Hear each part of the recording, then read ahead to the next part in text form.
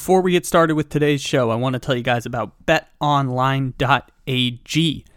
Welcome to 2022, everybody, even if I say the sports calendar doesn't reset till after the Super Bowl. It's a new year, and BetOnline remains the number one spot for all the best wagering action in the new year. You can sign up today and receive a 50% welcome bonus on your first deposit using the promo code BLEAV, BLEAV, when you sign up with the link in the description to this episode. BetOnline, where the game starts.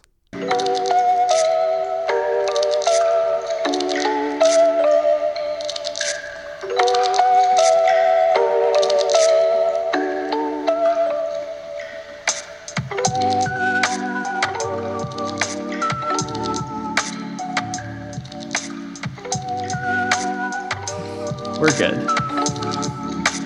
All right, let's get started. Yeah, how are you doing here? How are you feeling post wild card weekend? I feel really good, and then I feel somewhat disappointed in the play that I really endorsed the most on your podcast a week ago, which was Mike McCarthy moneyline. This guy, he's the worst, and shame on me for backing his sorry ass. But the beautiful thing is about betting is live betting, and you can read the room if you've been doing this for a while, Kyle, like I have. And I got San Francisco minus 150 live when they were up 7-0. I said this game may be over. Dallas on ice skates, punted right. So as soon as Dallas punted on the first drive, I felt disgusting by my bet. So I hedged out, still lost money on it, but didn't lose it all. Right. So that was the disappointing moment of the weekend. Everything else for money line bettors like myself, parlays, easy cash. I mean, you talk about Buffalo, Tampa, right? I mean, it was pretty straightforward. The game that I did not like, and I stayed away, and it was the right call to stay away because there was so much on the line at 4th and goal from the 9-yard line in Vegas, Cincinnati. Anything could have transpired. If Vegas scores, we go to overtime. What happens in overtime? Does Vegas go for 2 in regulation if they score? So your money line play and your ATS play were just so up in the air in that game. I stayed away. I enjoyed the value of just watching as an NFL fan, and it really delivered the drama at the end. Yeah, and that game was really fascinating because you had two teams that were relatively evenly matched. I know the Raiders were not as good as their record suggested this year, and they were incredibly lucky at the back end of the season. But even still, they matched up relatively well with the Bengals. Their problem was just they had no defense by the end of the season. They finished like 17th in DVOA and then lost 4 starters in the last 2 games of the season to injury. So they just did the best they could. And then Derek Carr came storming back. And like you said, it was fun to watch that one. It was fun to watch the Cowboys storm back because I felt like the fourth quarter of that game was proof that your process was better than the results because the Cowboys were clearly the better team than the 49ers. And you saw it towards the back end. It was just, like you said, it was a punt here. It was opportunistic job by the 49ers when Dak threw that pick and immediately Deebo Samuel had a touchdown right after, like just really opportunistic game planning for the 49ers to pull off the only real upset of the weekend. Everything else was chalk because not all of the good teams, but there were about 4 teams that belonged in the playoffs that didn't make the playoffs. And so the Eagles got crushed. The Steelers got crushed. The Patriots got crushed. Even if they belonged in the playoffs, it wasn't close, and Arizona got crushed. So it was everything was kind of up in the air because we had those matchups that weren't necessarily even. But I did find that the 49ers Cowboys ending and the Raiders Bengals second half to be super fascinating from a even matchup, teams putting out whatever they're putting out type of game.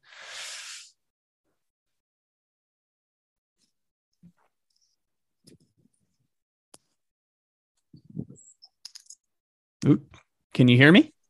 I can hear you now. I lost you there for about 5 seconds or so, but I can hear you well now. Oh, no problem. Yeah, we're good then. I guess throwing a question out there, to throw a question at you for the Dallas Cowboys side.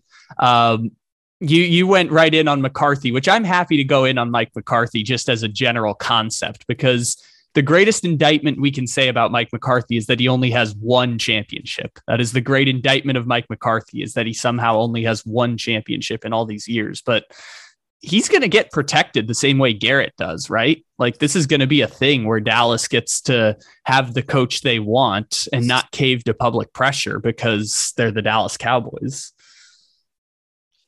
Yeah, I don't think he's going anywhere. That's kind of, we're kind of, swimming into the Jason Garrett territory where we get you to somewhere where you need to be, and yet we just can't finish the job. And I think so the questionable mark here, and actually almost worked out where McCarthy kicked the field goal down 16 points, right? I believe the score was 26-10 early in the fourth quarter, and you're down 16 and it's 4th and 7, and it's going to be a 51-yard field goal. And that's where I said to myself, man, you just cannot put big money on this guy in big spots, because these are judgment calls. Now I'm going to flip the script, and it almost worked out. But you have to ask yourself, this is who's approving the play at the end, right? I mean, who's approving this quarterback run with no timeouts with 14 seconds left? I mean, does it go through McCarthy? Does it? I mean, who is giving the green light to all this? There are a lot of confusing parts to this game, and the thing was that if you really want to be, dissecting everything, what I learned from this game is that Jimmy G cannot be trusted against a good team for 4 quarters. Okay. I mean, that was an inexcusable interception in the middle of the fourth quarter. He missed some easy targets second half. Dallas had no business in this game. They had no business in this game. San Francisco, if Jimmy G doesn't throw interceptions, figures out to maybe check down, throw the ball when there wasn't anyone open it, just check it down to Mitchell or run yourself. Be smart. Don't give Dallas a chance to come back. And he did. So the biggest lesson I took away from this game was, yeah, Mike McCarthy is an average football coach, but Jimmy G gave Dallas. You have to play mistake-free football. I don't trust Jimmy.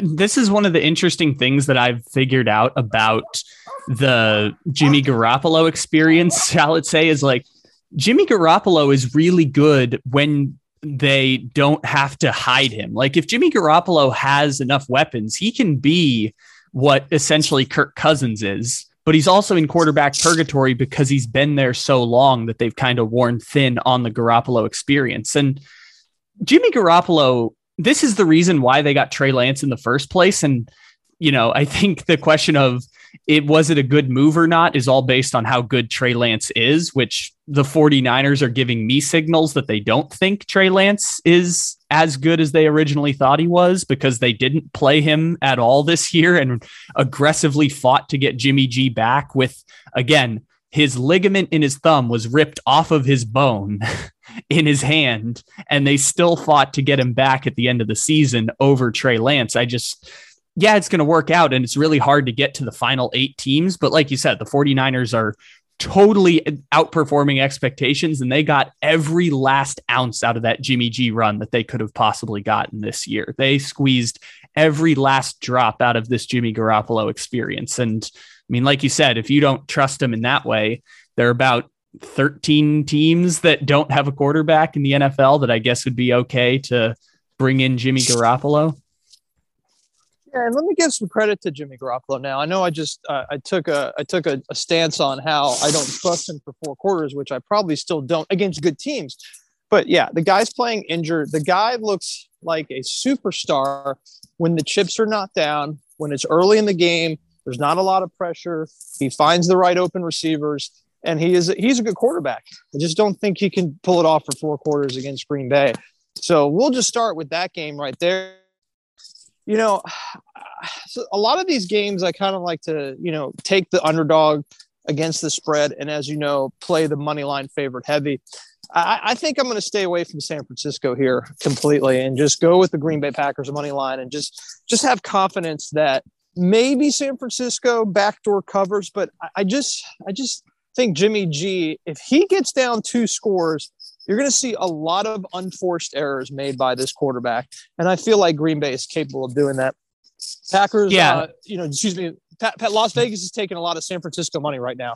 So I feel good as we approach this weekend to go big on the Green Bay money line. Oh yeah. So after the game on Sunday, I was doing a YouTube clip with our buddy Juju, and one of the things I was talking to him about it, I'm like, it would have to be like a 10-point spread for me to even consider starting to bet the San Francisco 49ers. And then the line came out, it was like 6.5. And I think it's moved a little bit in favor of San Francisco because they're trying to entice people to bet the 49ers a little bit. But I was surprised that the line was so close. I know San Francisco's been pretty good this year, but it feels like it underestimates that the Packers are really freaking good. And the Packers have depth at positions that the 49ers at this point barely have starters at. And I think that's something that's going to come back to bite them. Not to mention, obviously, Aaron Rodgers doing Aaron Rodgers type things. But I guess credit to the 49ers defense. They did well against the Cowboys, certainly, like better than I expected against the Cowboys. But I'm with you. Like the Packers are going to destroy the 49ers on Sunday. Yeah, and we talked about the Green Bay 1-2 punch at the running game, and that's something that Dallas just is so underwhelming with Elliott and Pollard. I think Pollard's probably the better running back. They didn't give him enough reps. I think he's also hurt, so we didn't see the best of Tony Pollard that we could have saw on Sunday afternoon. But when you got Jones and Dillon healthy, and how do you get ready for this game if you are based in Santa Clara, California? I mean, the weather out there. I mean, it's just one of those situations where if you get punched in the mouth early, just like the New England Patriots did in under 10-degree weather, you're in big trouble as a road team that is not prepared and ready for this game. So, I really hope that Joe Public continues to put money on the 49ers and on the money line, and maybe we get better value on, Saturday morning where maybe it sits right now at minus 280 and maybe we can get it down to 225 or 230.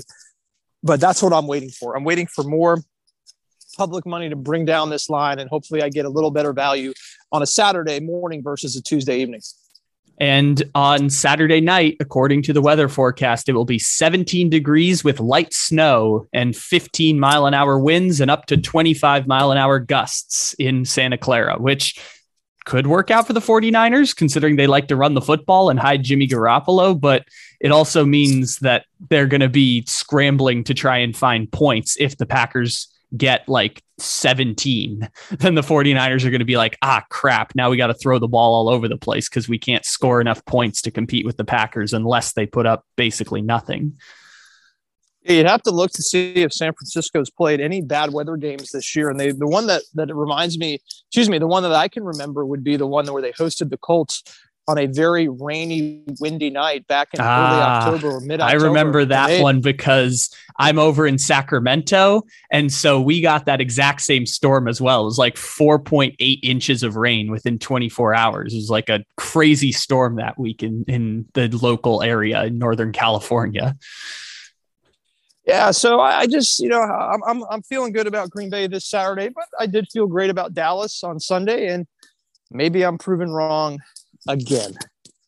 Maybe, but I feel like money line Green Bay, you're pretty good. Like maybe the 49ers get it to like 7.5, and then they like cover at the end because it's a 6-point Packer lead, and the Packers are just running out the clock and going into victory formation. Like maybe they sneaky cover there, but also Packers could win by 3 touchdowns or 2 touchdowns or, just dominate the first 3 quarters of the game. And then the 49ers are looking up like Aaron Donald last year, where he's getting dominated by Elton Jenkins in the playoffs. This actually, now that I say that, this basically feels like the same divisional round as last year when the Rams upset the Seahawks and then they went to Green Bay and got dominated. It kind of feels like exactly the same team for San Francisco. His low upside quarterback wins an upset with his defense against the team that we all thought was better. 6th seed, goes to Green Bay and loses by 2 touchdowns. Feels like the exact same game script as last season. That's amazing. That's exactly what we're looking at. We're looking at the same image as we did in 2021 with the LA Rams, going to the Pacific Northwest and beating a Seattle team where you would think Seattle should win that game by a touchdown, like I thought Dallas would on Sunday. And now both the Rams and the Seahawks, both the Rams and the Niners in the spot in Green Bay. So, yeah, I like that analysis. I'm with you, Kyle. I like the Packers to roll in this game.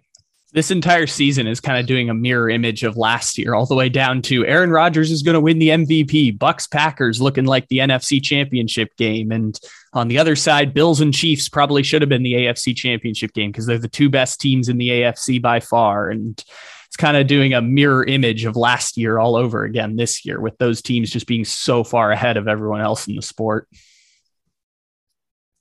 Yeah, absolutely. There we go. I'm here. Yes. So let's go to the other NFC game. Let's do Rams and Bucks, because obviously Bills and Chiefs is like the game of the weekend, AFC Championship in the second round. But I'm fascinated by this Rams Bucks game because it feels like all the analysis I can give is it's Matthew Stafford.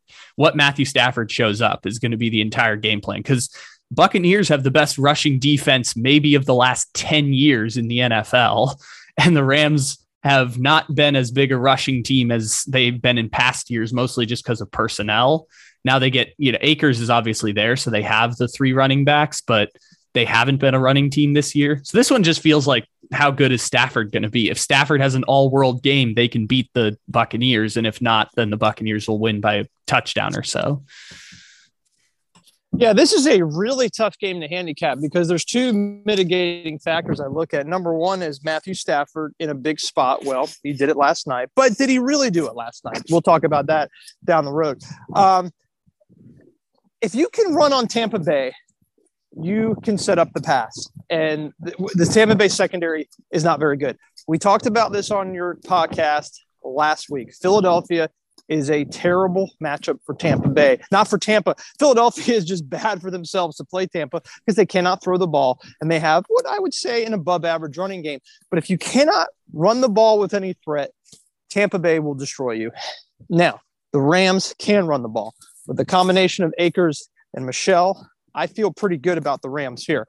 I don't like this game. It's a stay away game, as Cincinnati, Las Vegas was, because if Matt Stafford plays well, if they run the ball well, I think the Rams can run the Bucks out of the gym. They did it in LA. They are capable. They have more weapons. There's no God curse Cooper Kupp. The running backs of the Rams are simply vastly better than the Tampa running backs. Let's see if Lenny Fournette gets back on the field. Kyle, this is tough, man. I'm staying away. I mean, honestly, if you really have to bet the game, the only way to do this, in my opinion, is you play Tampa on the money line, and then you bring the Rams up to +3, 3.5. You're going to go 1-1, right? You can't lose both bets. Maybe you go 2-0. Maybe Tampa wins by 1 to 3 points, but just a tough game to bet. You should enjoy this game. Don't have a good feel on this, as I do with Green Bay and the other game that we'll talk about soon. How effective is that 1-1 strategy? Because I know normally when you do it, you lose money because you usually take a favorite, which is a -200 or so, and then the plus minus line is usually an even split. So does that strategy work effectively if you do it in bulk? Because I'm not a huge betting other than just for entertainment purposes on the podcast. So does that strategy work relatively effectively if you do it if you do it hundreds of times over? I would say in a very large sample size, no. So if you're betting money lines and you're betting 100 NFL games per year on the money line, I would probably use this strategy 20 to 25% of the time. Now, how many times does it work of that 20 to 25% of the time? Well, for me, Kyle, it's about 60 to 65%. So that's really good. There were a few games recently that it worked, like the Philadelphia Eagles playing the Washington football team. We took the Eagles on the money line. We took the Washington football team against the spread. Boom, that hit. There was another game recently where I lost, against the spread. But if I just would have taken the Rams on the money line, large coin there, but the Niners helped me out against the spread. So yes, you're mitigating a little bit of risk there. I don't recommend doing it for every game because, like you said, if the money line team wins, they can easily just cover that number and you just washed away your money line earnings. So I don't recommend it for every game. I would have recommended it for the Rams and Bucks. If the Bucks were a 4-point favorite, I would say, okay, let's go ahead. And I like the Rams catching 4.5, but I still think the Bucks win this game by a field goal. Then I'm all in this bet, but the line's only 2, right? So I don't see much value of doing this unless you just had to bet the game. I probably would go both ways, like I just alluded to, but a stay away game completely. I don't recommend this in a large sample size. I recommend it when you see good bettors can see these spots. They could see that, oh my God, the Eagles are not capable of blowing out Washington, but let's go ahead and let's make this fun. I really think that the Eagles are going to find a way to win this game, and there's no way they're going to cover the number because the Eagles don't cover 7-point spreads. So there you go. That was a good example where I felt very good about an Eagles team that I know was going to win the game because somehow Washington would screw it up, but yet couldn't cover that large number. So that's how I approach this. That's good to know. It's like a pick your spots thing with the expertise that you can find Razor Rosenthal giving over on Beer Life Sports and Beer Life Official, of course, with all of that expertise to know exactly when to pick your spots. You mentioned when you were doing the Rams Bucks analysis that you alluded to the idea of Matthew Stafford doing it, but also not really doing it in a big game. So I would like to hear what you have for elaboration on that, because I do find interesting how that Cardinals and Rams game went down on Monday. Couple great throws by Matt Stafford in the first quarter, part of the early part of the second quarter. But I mean, it was a gift. I mean, Arizona couldn't do anything right. Let's start with the incredible throw by Kyler Murray that landed for an incompletion from his own end zone when Christian Kirk just kind of stopped on the route because I think he thought it was going to Moore, right? So if he catches that in stride, 7-0 Arizona with ease, this guy's gone. Everybody stopped. And so that kind of set the tone where the confidence level, you could tell the body language from Kyler Murray was really poor. He got gifted a lot of opportunities, Matt Stafford. He had the pick 6. He had 7 on the board there. He got gifted amazing field position. So Tom Brady's not going to gift Matt Stafford in the Los Angeles Rams that kind of field position, those extra 7 points on the board for a 2-yard interception for a touchdown. By the way, I think you probably heard on the broadcast, the shortest ever pick 6 in playoff history. I think it was a 2-yard INT for a touchdown. Inexcusable throw from your own end zone by Murray. So did Matt Stafford get the job done? Yes, he did. What did he have? 17 attempts, no interceptions, no fumbles. But is that good enough to beat Aaron Rodgers or Tom Brady, Pat Mahomes? Probably not. So now I ask you this. Can you trust Matthew Stafford to give you what you had on Monday Night Football times 2 or times 2.5? I don't trust him that much. He's capable. He has weapons. He has incredible weapons. When OBJ, who still is an incredible wide receiver, is your wide receiver 2. Van Jefferson, I think, a fantastic wide receiver 3.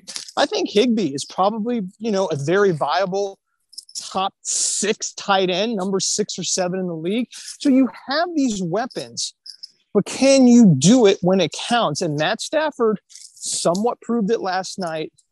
Not all the way, based on how poor Arizona's performance was and how poor of a performance Arizona has provided over the last 7 games. I took the Rams money line. I was like, this is a bet against Arizona. Not so much I trust Matt Stafford, but you saw the wheels falling off over 5-6 weeks ago in Detroit. The wheels were off. People started to figure out Kyler Murray. Just get the guy to scramble east and west and make him go south. If you keep him away from going north, the guy, they're useless. He cannot. He makes amazing throws down the field, 46 yards. But how many times does Kyler Murray just throw the ball in the dirt when he's, throwing it 10 to 13 yards. It's all the time. So the wheels were off the bus. Arizona was a horrific playoff team last night, and that is why Matt Stafford gets his first W. So let's see. I want to wait and see approach here. That's why I can't bet on the Rams on Sunday. Yeah, there were a few of those shocking ones for me where it was like Derek Carr played his first playoff game on Saturday. I was like, oh my God, that's incredible, but also true because he's been a Raider for his entire career. And also OBJ playing in his second playoff game. I'm like, God, that dude got ruined by, you can argue the two worst franchises in the NFL of the last 10 years. I know Cleveland's kind of turned a corner a bit now, but Browns and Giants are not regarded as great franchises. And those were kind of interesting. I kind of was with you on the Kyler Murray part of he can, if you don't keep him moving north, you can slow him down significantly. But the thing I found interesting about Murray was DeAndre Hopkins going out really changed how they ran that offense. And also Max Williams going down hurt just in the way they ran the offense early in the season. But Zach Ertz kind of came in and that was like kind of getting it sort of in check. But I thought people were pointing to the fact that DeAndre Hopkins wasn't the same receiver he used to be and not pointing to the fact that the Cardinals were so much better with DeAndre Hopkins than without DeAndre Hopkins. And I think that kind of did them in at the back end of the season where they just didn't have anything to respond to on offense. And they got down early in a bunch of games against the Lions and against, was it Carolina they lost to? I can't remember. They did lose to Carolina. Yep. Yeah. That was Cam Newton's return when he was so excited on the first touchdown, alluding to the fact that I'm back. Well, not so much, Cam, but the wheels were off the bus. Look, DeAndre Hopkins is a top 5 receiver, and we have seen the effects of how important this guy is to both the Houston Texans, who's, that team has really imploded, obviously Deshaun Watson, but more importantly, Arizona needing him in these last 8 games. But yeah, again, a play against the Cardinals last night was the effective way to go. Not so much a play on Matt Stafford and the Rams. Yeah. Also, it was after we did our podcast last week, but we celebrate every single year I think we'll do this forever, but every year we celebrate the anniversary of the Houston Texans being up 24-0 against the Kansas City Chiefs, about to go to the Super Bowl. And then since then they are 8-26, and the only thing to show for it is Davis Mills and Rex Burkhead. So the only positive pieces they have to build off of, 8-26 over the last 2 seasons. And that same Rex Burkhead and Davis Mills did defeat the number 1 overall seed in Nashville, Tennessee, just about 8 weeks ago. So how do you like that? Yeah, you have that one victory to show for it. And also they made J.J. Watt give up. That was the other thing that happened last year. They lost to Brandon Allen and J.J. Watt just gave up. He's like, I try to be Mr. Positive. I try to be Captain America and more of a man than all of us, but he gave up. He just they made him give up after that whole season. And then he left a week later. You mentioned the Titans. Yeah. Oh, sorry. What were you going to say first? One more comment, then we're going to transition to Tennessee, Cincinnati. You said J.J. Watt, and you know what I knew the game was over is when J.J. Watt was not in the game when Matt Stafford QB snuck the ball 2 times from the 1-yard line. And I just said to myself, what is wrong with this coaching staff? This is the guy that you're so excited to have back, who's going to stuff the run better. I don't care if he's hurt or not. He's probably better than anyone else you have out there. He's sitting on the sideline. You could see his frustration. And, Matt Stafford, it took him 2 tries to gain a half a yard, but he did. And I think that sends a message. And I could be wrong. Listen, there could be medical issues. And I'm just a guy that's watching it from his couch. And I understand that. And I respect these guys, the Arizona Cardinals coaching staff, J.J. Watt, more than anything in the world. But it just sent a message to me personally that something's wrong here. This team is discombobulated. Why is J.J. Watt not on the field for an opportunity? Maybe you get a stop, and maybe it's 10-0, and maybe there's a glimmer of hope. No, he's out. So Tennessee, Cincinnati. I just want to throw that out, Kyle. There's a quote from Matthew McConaughey, and this is a weird transition here to talking about the Arizona Cardinals defense. But Matthew McConaughey always talks about how in 1992, I think it was like Kevin Gilbride Jim Eddy. I think it was Jim Eddy was the defensive coordinator for the Houston Oilers. And everyone said he was on a fast track to get a head coaching job, and he was going to be, a future. He was a defensive coordinator for Houston, and he was going to get a head coaching job at the end of the season after they made a run. And then they lost that game where Frank Reich had the amazing comeback, and he got fired the next week. Like went from fast track to a head coaching candidate to getting fired within an hour and a half. And that feels like what happened with Cliff Kingsbury and Vance Joseph, where it's like Kingsbury's going to get an extension and Vance Joseph is interviewing for head coaching jobs with the Raiders and the Jaguars. And then it's like, nope, let's fire everyone. After one terrible performance, everyone get the hell out of here because you lost in the wild card game. That's what it feels like the Cardinals are at right now. Oh, did we not learn from the Vance Joseph experience in Denver? I don't know. It doesn't seem like a guy that... Oh, you mean the only time I can say in the history of... I mean, again, I was a child then, 17 years old, 16 years old. The only time I've ever physically seen a team quit on their coach in the middle of a game, and then they fired him a week later because they just gave up in the middle of a game against the 3-11 Raiders. That would be the same Vance Joseph, yes. Yes, that would be that Vance Joseph. That, again, the 2 seasons of 6-10 and 7-9, and the Broncos never even trying to give him a quarterback. That would be that Vance Joseph. I was trying to avoid talking about Bengals and Titans as long as possible, but let's talk about this game. I thought the Bengals would be favored going into the game by like 2 or 3 points, but it's actually the Titans that are 3-point favorites. And does that just come down to home field advantage? Is that just the swing there on the point spread? Yeah, I think if the game is on a neutral field, it's probably Cincinnati 1.5 right now because they are playing, just incredible they're playing decent defense, not great defense, but playing the offense is playing off the charts. I was surprised by the performance of T. Higgins, who was kind of a no-show last Saturday against the Raiders. Jamar Chase is pretty much unstoppable, and Joe Burrow may be the number 3 quarterback in the NFL. Maybe Mahomes, Rodgers, Allen. He's top 4 or 5, that's for sure. I like the Titans here. I know, Kyle, that sounds crazy. I like the Titans with this major asterisk. Is Henry healthy and a full go? If we learn that he is, as we get towards the end of this week, the ball control of the Tennessee Titans should carry them to a win. I believe that. I truly believe that Derrick Henry is such a huge factor in this game because, Josh Jacobs was running the ball pretty strong in the first quarter. And just like stupid teams do, they abandoned the run too early. And I think that's what Vegas did against Cincinnati. And I think if Josh Jacobs, Alabama running back, Derrick Henry, Alabama running back, figures this out early and they have ball control, Tennessee is the unsexiest 1 seed of all time, but I don't know if Cincinnati can beat them with a healthy Derrick Henry. I just think he's too much for the Cincinnati defensive front. Now, the Tennessee secondary is not good. Very average secondary.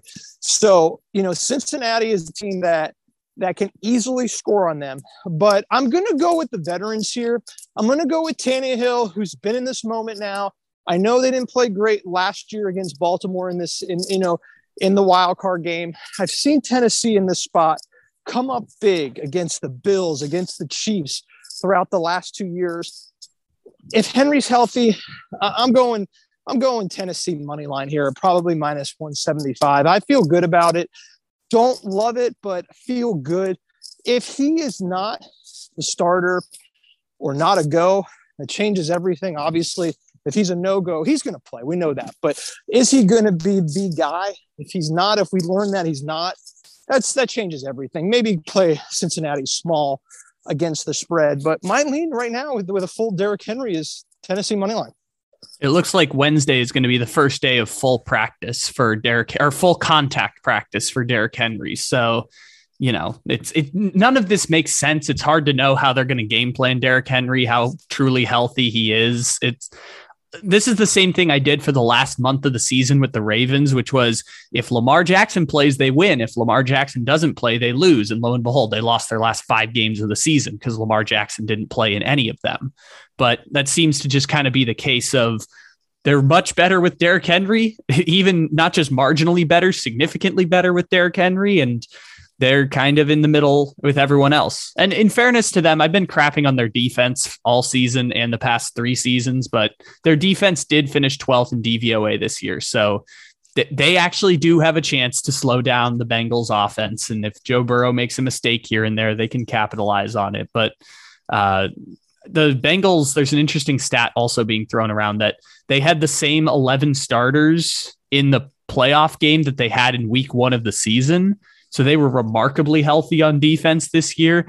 And now they lose Larry Ogunjobi and maybe lose Trey Hendrickson for the next game. He's in the concussion protocol right now. So maybe plays, maybe doesn't.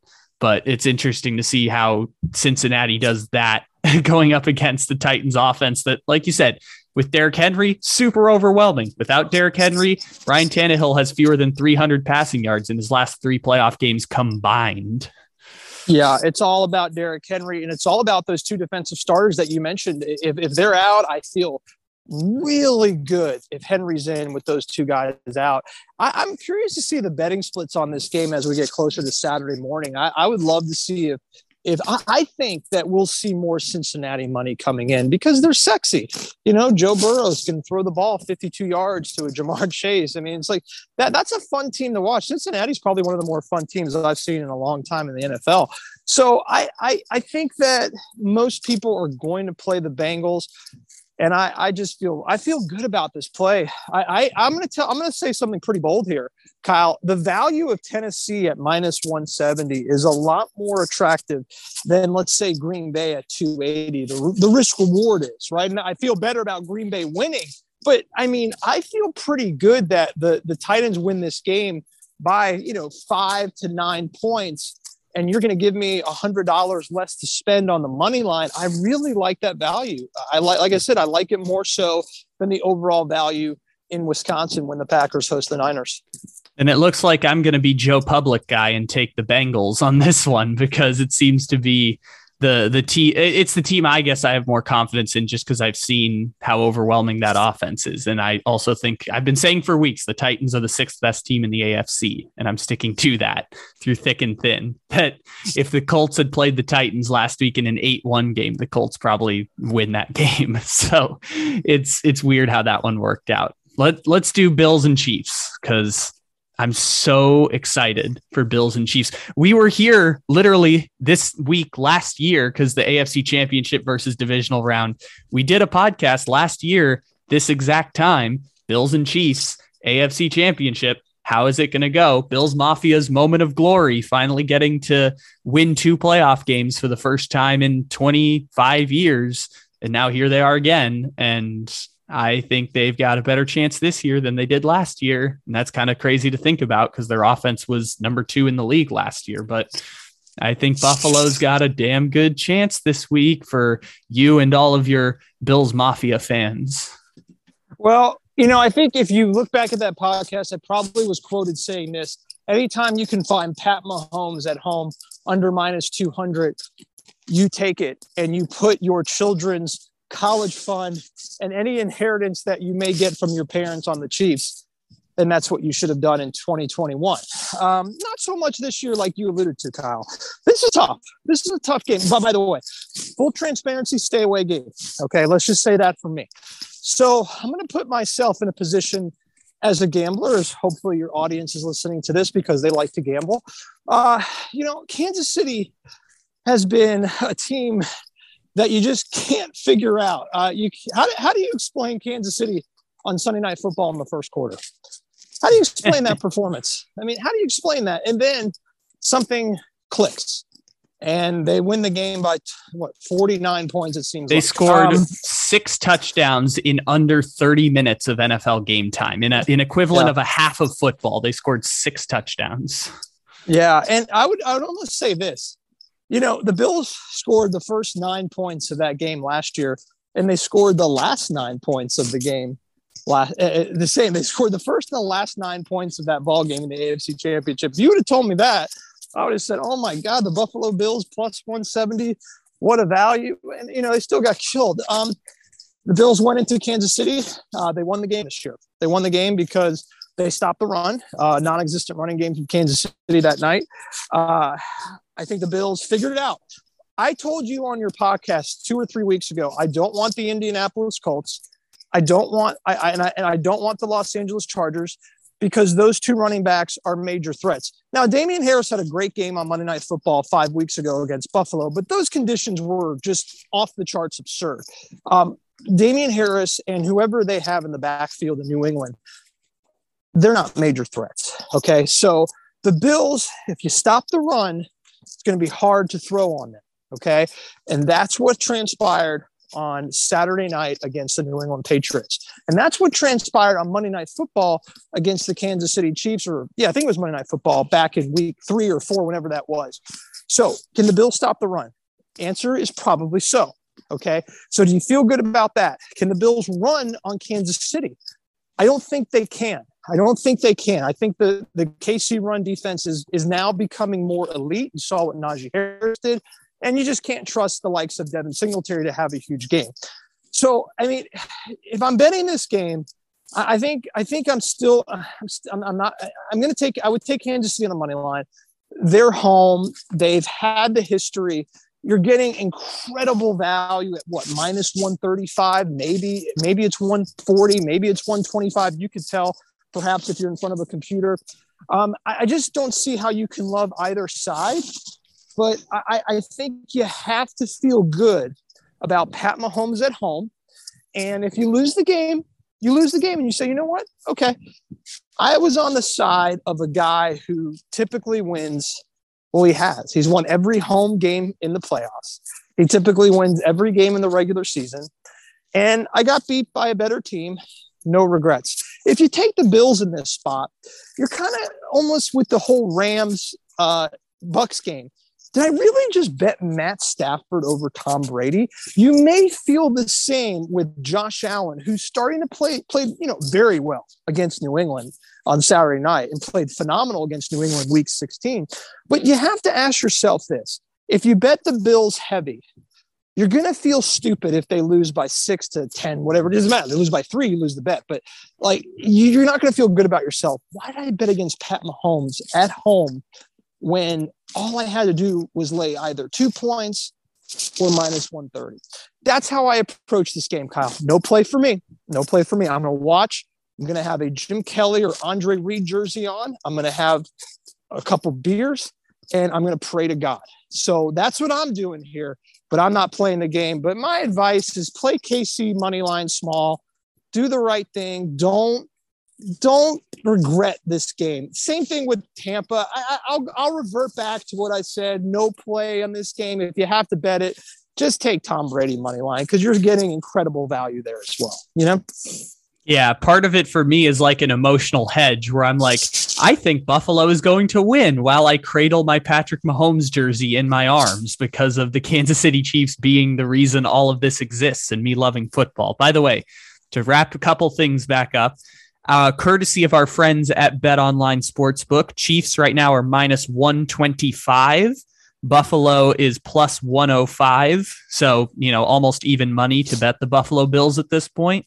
And we have the Kansas City Chiefs getting 72% of early money right now. So money line early money is on Kansas City. Against the spread, it's Chiefs -2, but most of it's like 59% Chiefs. So they're not really going either way. They think it's going to be close with early money there. If you wanted to own a Buffalo Bills jersey from the last 20 years, which is the one that you're picking? Because there's not a lot to choose from. I saw earlier this year, the Bills did a Legends of the Team celebration for some anniversary, and they had Terrell Owens on the list. Yeah, and I forgot that Terrell Owens spent like 8 games with the Buffalo Bills at one point. So if you wanted a Bills jersey from the last 20 years, which one are you picking? That's an easy answer. By far, it's not even close. It's Fred Jackson, who actually was a viable running back for the Bills over that stretch of maybe 6 years, perhaps, when they were bad. Fred Jackson was a really good fantasy option. He had quarterbacks that were pretty bad. J.P. Losman, Fitzmagic was okay. Credit to Fitzmagic for being in the stands on Saturday night in temperatures without a shirt. So good. That was so good. Incredible. Yeah, what a guy. I think Fred Jackson, Kyle. This is obviously last 20 years, so we're not talking about the incredible runs in the 90s. It's Fred Jackson for me. He was good. He was a great running back for us. That one's a good pick. My mind went to like Stevie Johnson or LaShawn McCoy. Sure. Those were ones that I thought of, which I guess offensive side of the ball more than defense. I think Kyle Williams probably takes the cake for most Bills fans because he's that one that kind of embodied all those terrible Buffalo teams, even though he plays like an obscure position.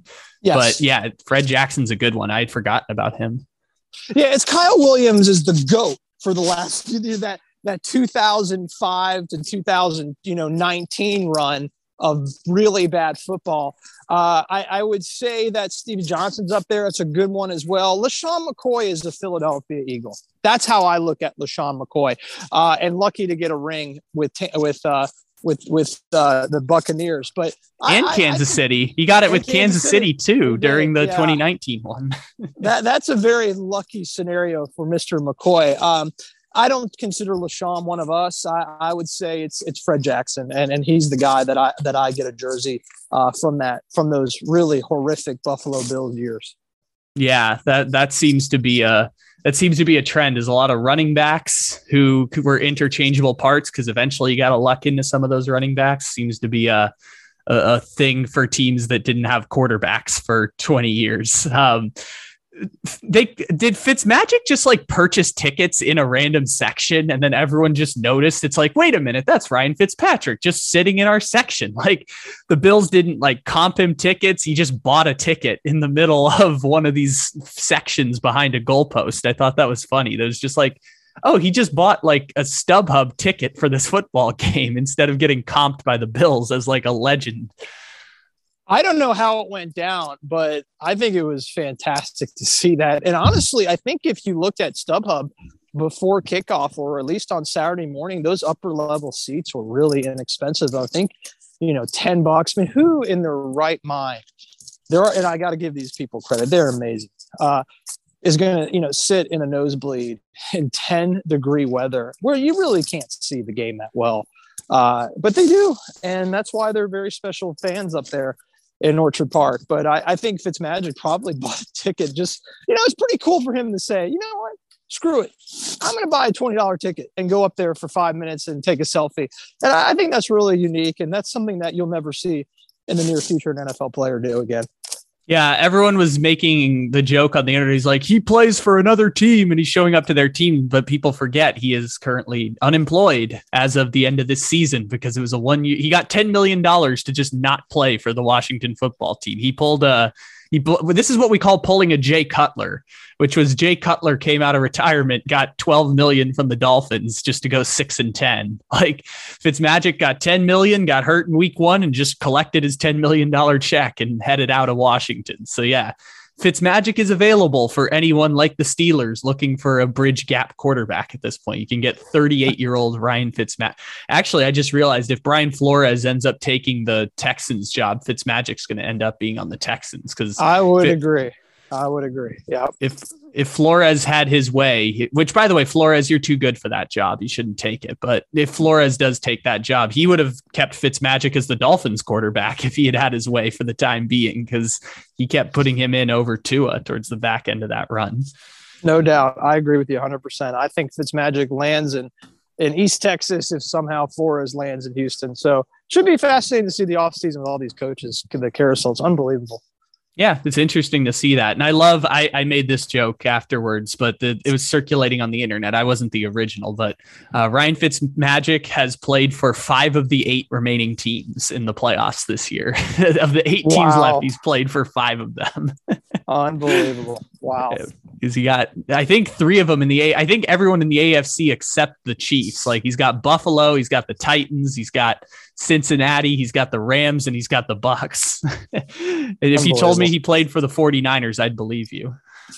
I think he's played for everybody. I don't believe you. I think he's played for every single team in the NFL. But yeah, I mean, the guy's incredible. Harvard graduate, father of like 6 kids. I mean, the guy's a special guy, and he seems like I think he still wants to compete, and he's not that much younger than I am. So I got to give him a lot of credit. What an amazing athlete. Yeah, shout out Fitzmagic. Surprisingly, also never played for the Browns. I thought 100% he would have been one of those Browns quarterbacks just rotating across 20 years of 28 different quarterbacks, but never played for Cleveland either. It's been a weird run for Fitzmagic. It's been a wonderful, wild ride, and I'm glad that he's still somewhere in our lives. He's like the level of famous where if he had played for a team, he'd be doing local radio like 20 years from now, maybe in Buffalo. If that's what he wanted to do with his Harvard education,